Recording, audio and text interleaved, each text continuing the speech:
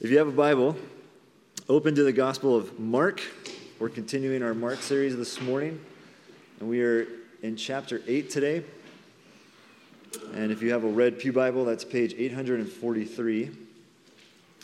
The whole text is Mark 8, 1 through 33, but we're just going to read the first 10 verses here together before Albert comes, and he'll walk us through the rest of it. So Mark chapter 8, starting in verse 1, in those days when again a great crowd had gathered, and they had nothing to eat, he called his disciples to him and said to them, I have compassion on the crowd because they have been with me now 3 days and have nothing to eat. And if I send them away hungry to their homes, they'll faint on the way, and some of them have come from far away. And his disciples answered him, how can one feed these people with bread here in this desolate place? And he asked them, how many loaves do you have? And they said, 7. And he directed the crowd to sit down on the ground, and he took the 7 loaves, and having given thanks, he broke them and gave them to his disciples to set before the people. And they set them before the crowd. And they had a few small fish, and having blessed them, he said that these also should be set before them, and they ate and were satisfied. And they took up the broken pieces left over, 7 baskets full. And there were about 4,000 people, and he sent them away. And immediately he got into the boat with his disciples and went to the district of Dalmanutha. The word of the Lord.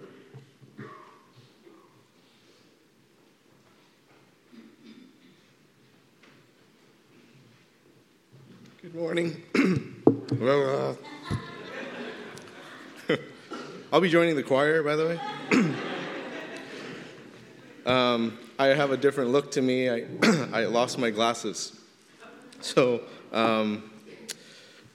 towards the end of this section, the blind man sees, and it's all people look like trees.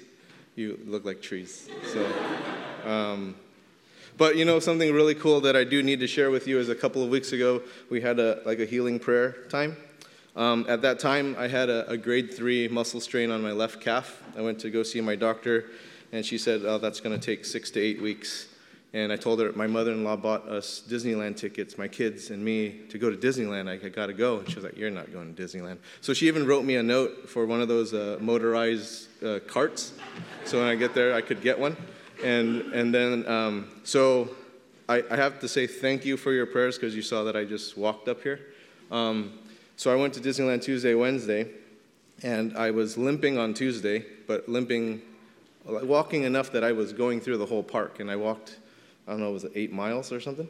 So, and then on Wednesday, it was totally gone. Like I could walk, and no problem and everything. So somebody here has the prayer of healing. Use it. Come on. Use it. It worked for me, and it's so amazing. Now, pray for my eyes, and I won't have to spend money on glasses anymore and all this wonderful stuff. I will tithe it back to the church, and, anyway, let's pray. Father, we thank you so much for your word, and we ask, God, that the miracles of you offering salvation happens. We believe in your Spirit working today, that it has not ceased in years past, but it is active today, just as I am a testimony to the prayer of healing, that someone here has that gift.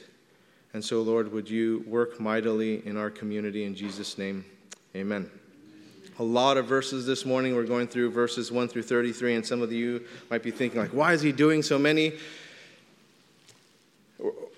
It's because it kind of mirrors passages that we've already read, and Jesus is repeating a lot of these lessons. So what we're going to do is we're kind of going to try to compare and contrast these sections. So that's why we're covering so much. And as we are going through this section of Scripture, towards the end of this message, we're going to find this really, really crucial point found in verse 29, where Jesus is recognized as the Christ by Peter. Now, what Steve has read for you already, it might seem familiar because that kind of happened, right? Jesus fed 5,000.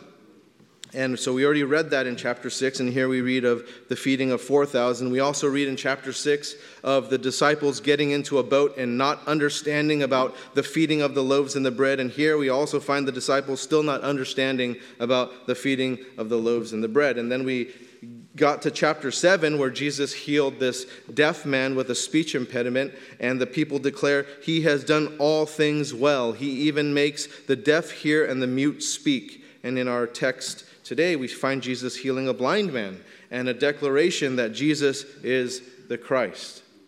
So this morning, we're going to take a look at these similarities between the chapters because there's something really important within them, and that's why these lessons are repeated. These repeated lessons were needed to reach this conclusion that Jesus is the Christ. He is the Savior. He is the Messiah. The disciples needed to be healed from their deafness, like the man from chapter 6, and they needed to be healed from their blindness, like the man from chapter 8, and like any of us who have not recognized Jesus as the Christ, the Messiah, the Savior. We need to reach the conclusion as well, and we need our ears opened and our eyes opened. Pastor Steve read verses 1 through 10, so I'll just skip that section. And what we see is this repeated compassion Jesus had towards people. In Mark chapter 6, verse 34, we're told that Jesus had compassion on the crowd. And here in chapter 8, verse 2, Jesus said, "I have compassion on the crowd." And you notice what Jesus' compassion led him to do. Continuing in chapter 6, verse 34, from chapter 6, he said, "And he began to teach them many things." And then in chapter 8, verse 2, "I have compassion on the crowd because they have been with me now 3 days and have nothing to eat." Now, what was happening during those 3 days that the crowd had been with Jesus? He was teaching them. He was teaching them. See, Jesus was also very practical. He did feed the people who were hungry. We read in chapter 6, verse 42, "And they all ate, and were satisfied." We also read in chapter 8, verse 8, "And they ate and were satisfied." Again, the similarities. But his compassion didn't lead Jesus to do one without the other. It led Jesus to teach them and to address their physical needs. Now, what did Jesus teach them? We've gone to this verse over and over again. It's back to chapter 1, verse 15. "The time is fulfilled. The kingdom of God is at hand. Repent and believe in the gospel." Jesus had compassion on the crowd in chapter 6, verse 34, because they were like sheep without a shepherd. And he began to teach them many things. In chapter 8, verse 2, Jesus had compassion on the crowd because they have been with me now for 3 days and have nothing to eat. And so during those 3 days, no doubt Jesus taught them. And this is something that we hold in high esteem here at Regeneration. We teach. And we believe and declare that the time is fulfilled, that the kingdom of God is at hand. We preach repentance, and we preach and teach that for that change, to be transformed by the power of God, to regenerate. That's our regeneration. We believe in teaching the gospel, that we are transformed by the power of God. We teach the story of Jesus, that Jesus is the Christ. He is Savior who saved us from sin, which separates from God. And he is the only one who can rebuild communion with God. And when people come to church, we believe God can change people, that God can change their hearts, that God can open their eyes and open their ears. And that's why we teach the Word of God. God's Word changes people. It's this really mysterious kind of thing. It's a dynamic thing. I don't know how he does it, but he does speak through his Word. I don't know how many times that I've had somebody come up and just say, like, "Hey, did my wife tell you something about like what's going on in my life?" Or a husband going, "Hey, did you say that because of me?" And I'm like, "No, I didn't. And if I did, your wife would kill me if I told you." But No, it's just the Word of God. It's dynamic, it's living, and it speaks. Now, of course, there are practical aspects to our teaching. That was what Jesus did. He fed thousands of people. And so we have ministries that serve the homeless, the refugee community, under-resourced children and youth, and many other great underserved communities that you all minister to. We need both. We can't be just one or the other. We need both of those things. And we know that a meal may fill someone's stomach, but it doesn't change their heart. And a person whose heart is changed still experiences an empty stomach without the food. And so in many of life's challenges, there is something we can learn from the Word of God, and there's something we can practically do to help. We need to address the spiritual and the other needs we experience as people. Another similarity that Mark points out from chapter 6 is this question Jesus asked in chapter 6, verse 38. How many loaves do you have? He asked that again in verse 5 of chapter 8. Why did Jesus ask that question again? Because they're not getting it. And some of you might be thinking, like, I don't get it either. Get what? Like, get what? That Jesus is Christ. That Jesus is Messiah. That's the declaration at the end of this chapter. And so there are many references in the Old Testament that would inform Jews to know that only God commands the wind and the sea. Here's one of them. Psalm chapter 107, verse 25. For he commanded and raised the stormy wind, which lifted up the waves of the sea. And then you skip down to verse 29. He made the storm be still, and the waves of the sea were hushed. See, only God does that. And so that's why they were filled with great fear, wondering who Jesus is, even though they only know God commands the wind and the sea, but they still don't quite get this. So Jesus gave them a few more hints to let them in on who he is. How many loaves do you have? He asked that question twice. And why does he ask that question? Again, a reference found in the Old Testament, Psalm 146. And this was a psalm that was shared at our prayer and worship night last Monday. And thank you, Jane, for leading that. I was really looking at you. I wasn't just looking at the vicinity. I was looking there. It was such a wonderful time of prayer and worship. And so please join us tomorrow night at 8 p.m. But here's what it reads in Psalm 146, starting in verse 5. Blessed is he whose help is the God of Jacob, whose hope is in the Lord his God, who made heaven and earth, the sea, and all that is in them, who keeps faith forever, who executes justice for the oppressed, who gives food to the hungry. The Lord sets the prisoners free. So, hey, disciples, do you get it? Do you get it? Wind, seas, feeding the hungry. Like, do you get this stuff? You know, I'm the one that calmed it. I'm the one that fed 5,000. I'm going to ask this question again because I just fed 4,000. But they don't get it yet. They don't get it. They don't get that Jesus is indeed the Messiah, the Christ, the Savior. Now, verse 11, chapter 8. The Pharisees came and began to argue with him, seeking from him a sign from heaven to test him. And he sighed deeply in his spirit and said, why does this generation seek a sign? Truly, I say to you, no sign will be given to this generation. And he left them. Have you ever thought of that? Those words just stood out so much to me. This is a really scary thought, isn't it? Verse 13, Jesus left them. Like, blah, blah, blah, blah, blah, blah. I wish there was a mic at that time, too, because Jesus probably would have went. Like, you know? So that's what happened to the Pharisees. In verse 9, Jesus sent the people away.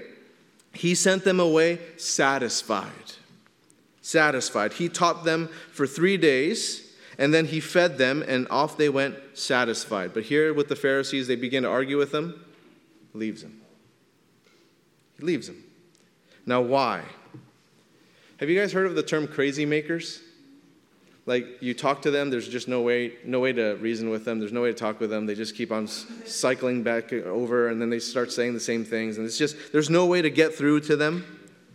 See, there's no way to convince the Pharisees of something different from what they already believed. Because look at this. They're asking for a sign. Jesus just fed 4,000 people. A sign? With just a few small fish and a few loaves, and you're asking for a sign. See, these people, they just want to argue. That's all they want to do. You ever meet those people like that? All they want to do is they want to argue. Aren't they your favorite people? I have to withhold myself not to physically do something to those people. Drive me nuts. All they want to do is they want to argue. They just want to be argumentative, and they're looking for a fight. Now, if people are genuinely inquisitive and they're curious and they're interested, that's a totally different thing. But if it's just to quarrel, just to antagonize, you know what? Move on. Just move on. See, people have wanted to talk about things at the church, right? Talk. They want to talk. And they want to discuss theology or matters of the church. And you know what? I am all for that. I want to do that. I want to have those discussions. And Pastor Steve and many of the people who serve at the church, including myself, we are good with talking about such things. We are good with that. We want to do that. And if it's too difficult for me, that's who I'm going to be sending you to anyway. It's Pastor Steve. So anyway, Now, I can't speak for everybody here, but if it gets into the realm of argument, I'm already starting to look for my exit route. Like, I'm just looking for my way out. And it's not that I'm rude or that I'm afraid or whatever. I'm just imitating Jesus. That's it, all right? So you're like, hey, no. I'm going to leave you because you're arguing with me, and I'm going to be like Jesus, and I'm going to go get on a boat and go across Lake Merritt, and There are people here who don't get who Jesus is. Just like the disciples didn't get it until later, and just like the Pharisees, there are people who are looking for reasons not to believe in Jesus, and they have all sorts of arguments, and they have all sorts of conditions that they want to lay before Jesus, like show me a sign, or all this kind of stuff. And you know what? Here's the thing. Jesus is not going to argue with you about those things. He's not. In fact, he's left already. You might be like, hey, blah, blah, blah. He's gone. He's not arguing with you about that stuff. He's shown you enough signs. But if there was a true humility in our approach, a true desire to believe, then you know what? We're in for quite an encounter with God. You'll be satisfied. But Jesus will not quarrel with you. If Jesus' compassion for people, his miracles attributed only to God in the Scriptures, his teachings, and his own life consistent with those teachings, if those things are not enough evidence, and on top of that, you want to argue about it, Jesus has left the building. He's gone. And many of you are really bright. You are incredibly bright. You've gone to prestigious universities, and you're just plain smart. I'm very humbled to be serving in a church with so many big brains. And here's the thing. Christianity will satisfy your brilliant minds. It will satisfy your big brains. It will. But here's another thing. Nothing will satisfy your big head. Nothing. See, Christianity can stand up to any amount of intellectual challenge, any amount, but arrogance, a big head, can't fit at the table. You just can't, right? The head's too big. You can't fit through the door. It's too big. Jesus got into the boat again and went to the other side. Now they had forgotten to bring bread. And they had only one loaf with them in the boat, and he cautioned them, saying, "Watch out, beware of the leaven of the Pharisees and the leaven of Herod." And they began discussing with one another the fact that they had no bread. What? Did they really just do this? But this is so like us, isn't it? This is so like us. God is speaking to us about something important, and then we're just concerned with a loaf of bread or something else, something just minor. You know, how often do we not understand God? How often are we hard-hearted and deaf and blind to the things of God? Verse 17, and Jesus, aware of this, said to them, "Why are you discussing the fact that you have no bread? Do you not yet perceive or understand? Are your hearts hardened? Having eyes, do you not see? And having ears, do you not hear? And do you not remember? When I broke the 5 loaves for the 5,000, how many baskets full of broken pieces did you take up?" They said to him, 12. "And the 7 for the 4,000, how many baskets full of broken pieces did you take up?" And they said to him, 7. And he said to them, "Do you not yet understand?" And they didn't. Nor will they understand Jesus to be Messiah, Savior, Christ, without God's revelation. Not until he opens our eyes and our ears to understand him. In the next verses concerning the blind man are a picture of what needed to happen to the disciples and what needs to happen to us. You see, the work of God is a work of God. And the work of people is not the work of God. If it's going to be a God thing, it's going to be a God thing. Paul wrote in 1 Corinthians chapter 2, verse 14, "The natural person does not accept the things of the Spirit of God, for they are folly to him, and he is not able to understand them because they are spiritually discerned." We can't understand the things of God without God. Trying to make sense of heavenly things without a heavenly mind is impossible.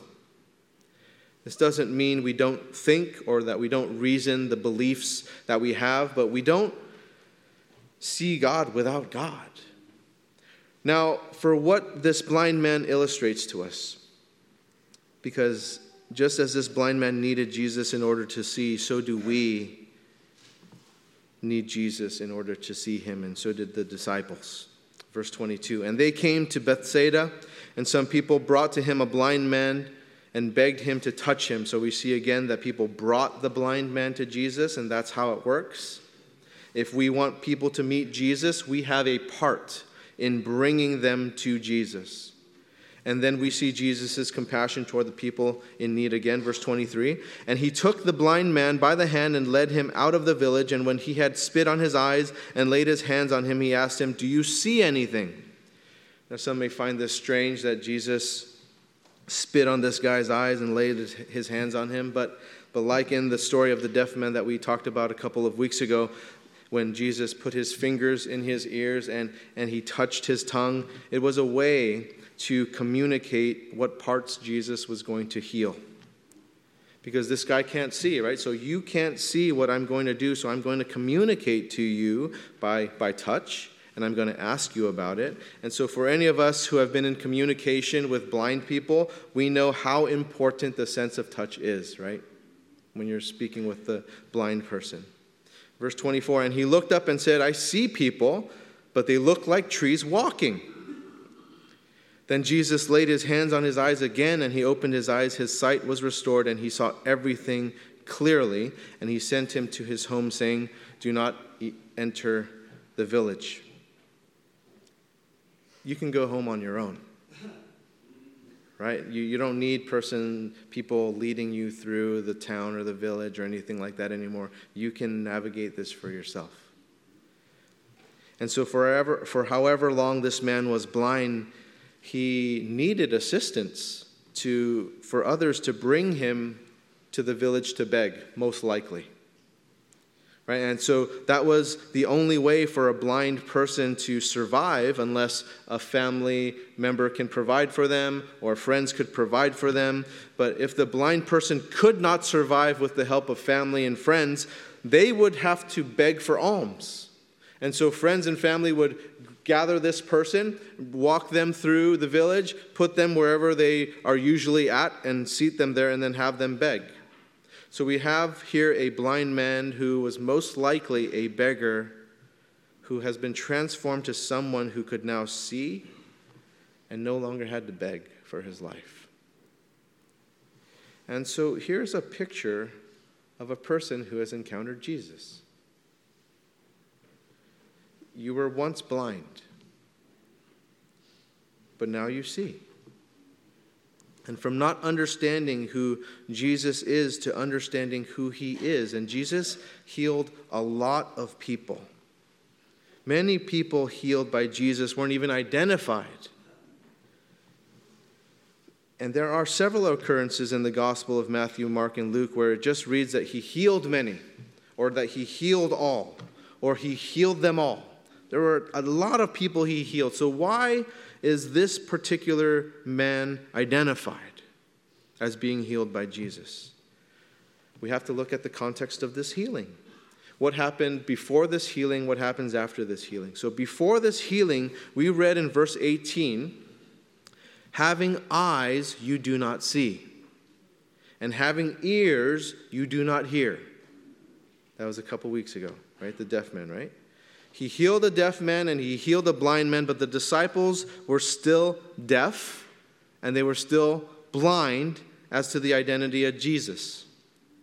And just as the physical deafness and blindness was healed by Jesus, so will the spiritual deafness and the spiritual blindness that are in need of the touch of Jesus for his disciples, including any of us, to be able to hear and to see who Jesus really is. Verse 27, and Jesus went on with his disciples to the villages of Caesarea Philippi, and on the way he asked his disciples, who do people say that I am? And they told him, John the Baptist, and others say Elijah, and others, one of the prophets. And he asked them, but who do you say that I am? Peter answered him, you are the Christ. And he strictly charged them to tell no one about him. See, people didn't recognize Jesus as the Christ. Just like today, there are many that don't recognize Jesus as the Christ. Many people thought of him as a prophet, just like many people today. And then Jesus asked his disciples directly the question.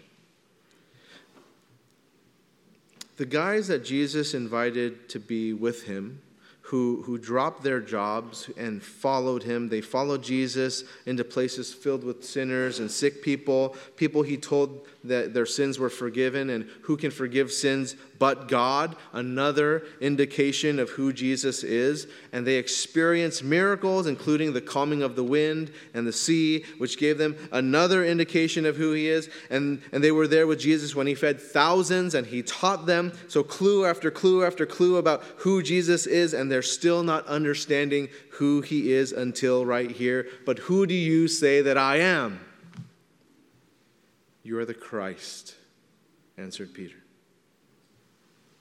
And it's not like Peter was brilliant and he figured it out. I get it.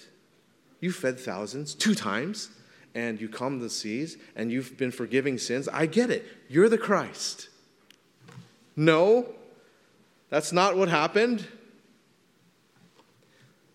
Matthew chapter 16, verse 17. It reads this. Blessed are you, Simon Bar-Jonah, for flesh and blood has not revealed this to you, but my Father who is in heaven.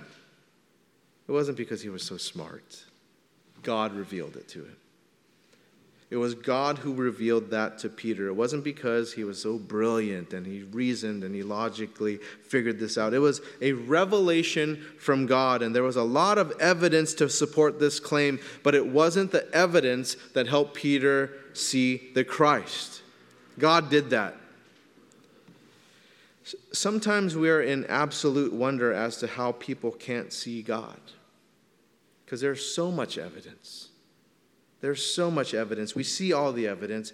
How come others can't see it?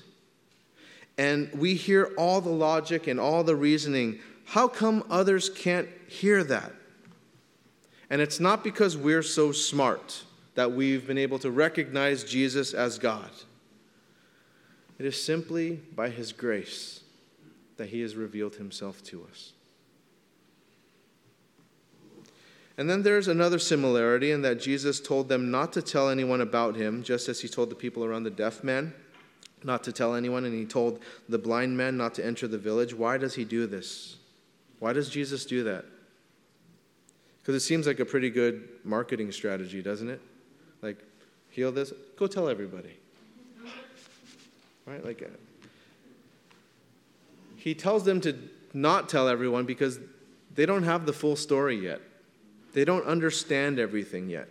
See, the people around the deaf man and the blind man, they don't have that 30,000 foot view looking down at this entire story. The disciples didn't get that Jesus was the Christ, the Messiah, the Savior, until here. It's starting to click for them. And so those people who witnessed the healing, they wouldn't get it.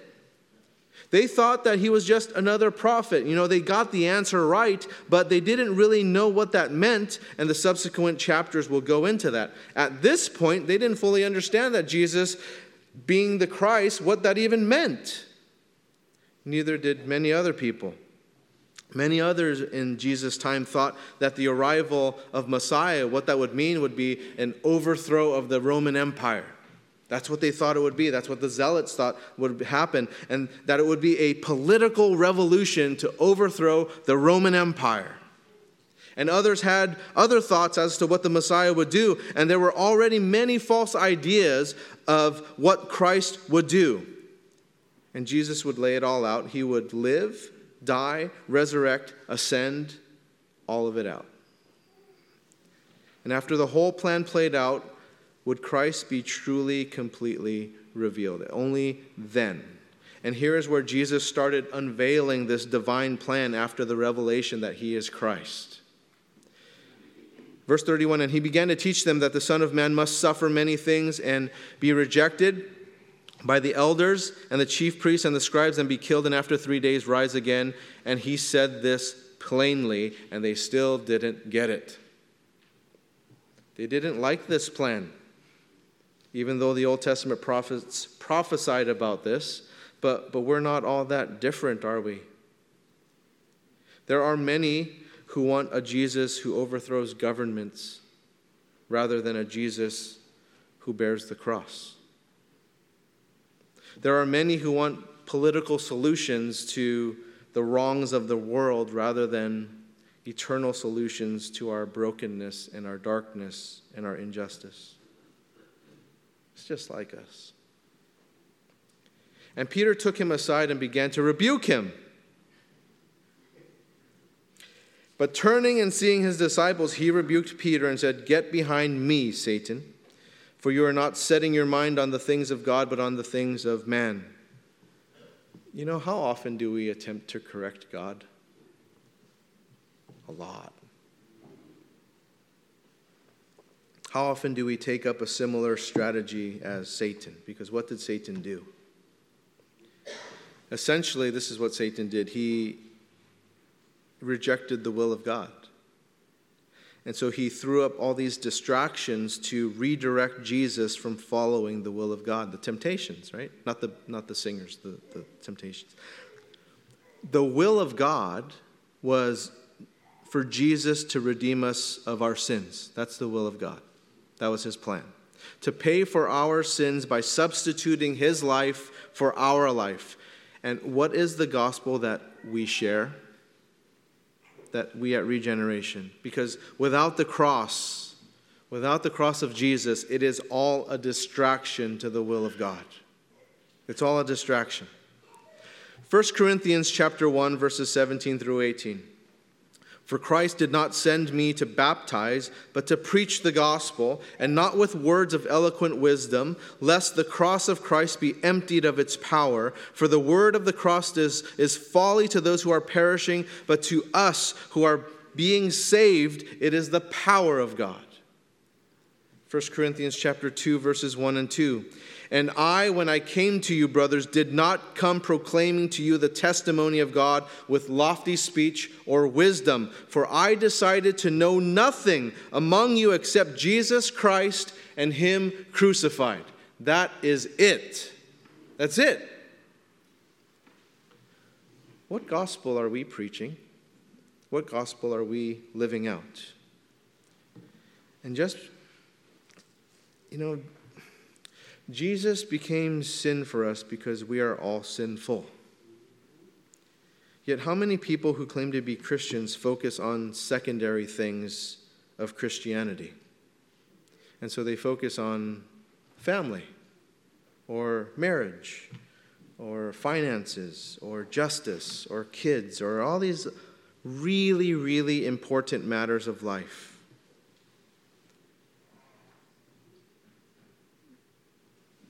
But you don't necessarily need Jesus to do those things well, do you? I know a lot of people with great families, better families than Christian families.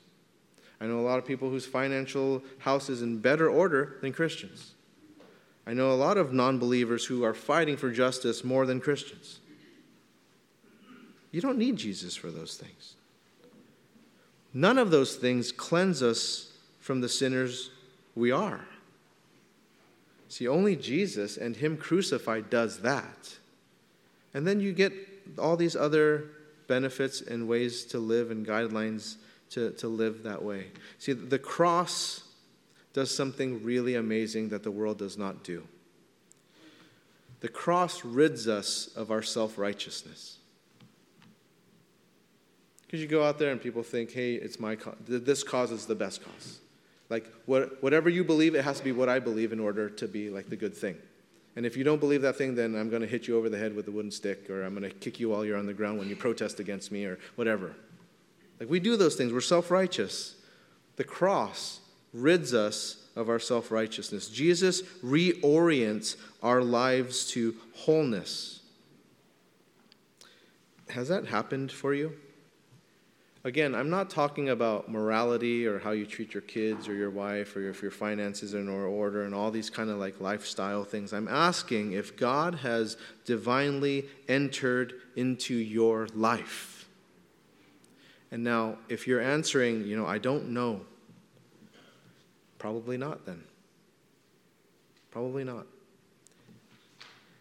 If God entered your life, you know. You know. And it's time to take a step of faith to ask him to reveal himself to you, to heal you of blindness, to heal you of deafness, to be able to see him, to be able to hear him, to be able to understand him. If you do not have this relationship with God, I want to invite you to take that step of faith this morning. And ask him to know, to no longer be deaf, to no longer be blind, to understand. And as Jane and the band lead us in worship, I want to give you an opportunity for that. And so I'll be in the front pew here, available to pray with you about this. We can talk after service. If you're a little bit more shy and you just need some more space, you can email me. We can have a time to meet. I'd love to do that with you. At this time also, we're going to have communion. Communion's going to be a little different today.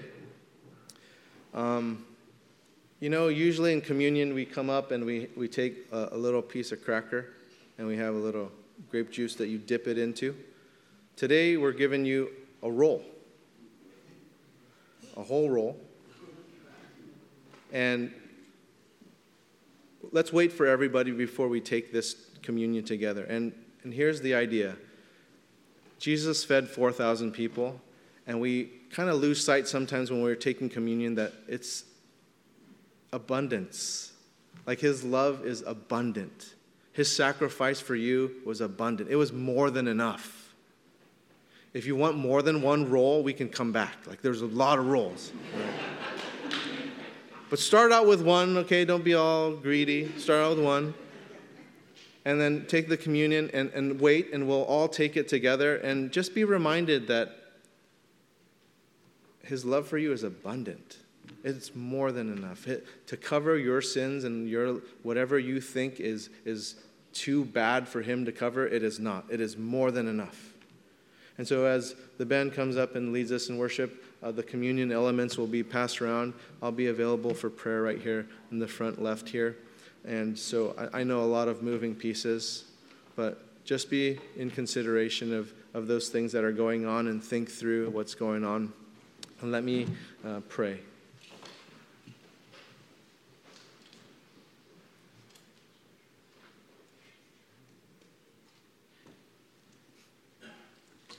God, we thank you for this morning. And Lord, I want to pray specifically for people that don't see you or hear you yet, don't understand you yet.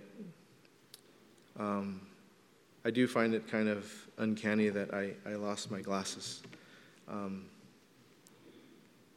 at this chapter, and I'm not really able to see who's even out in our church, but I just kind of get the sense, Lord, that we do have people who do not yet see you as Christ, as Savior, as one who loves them so deeply and has taken their sin upon, you've taken it upon yourself so that they can have true communion with God. And so let this be a wonderful symbolic way that we do communion, that people do understand that you are much more than enough to provide for us. In Jesus' name, amen.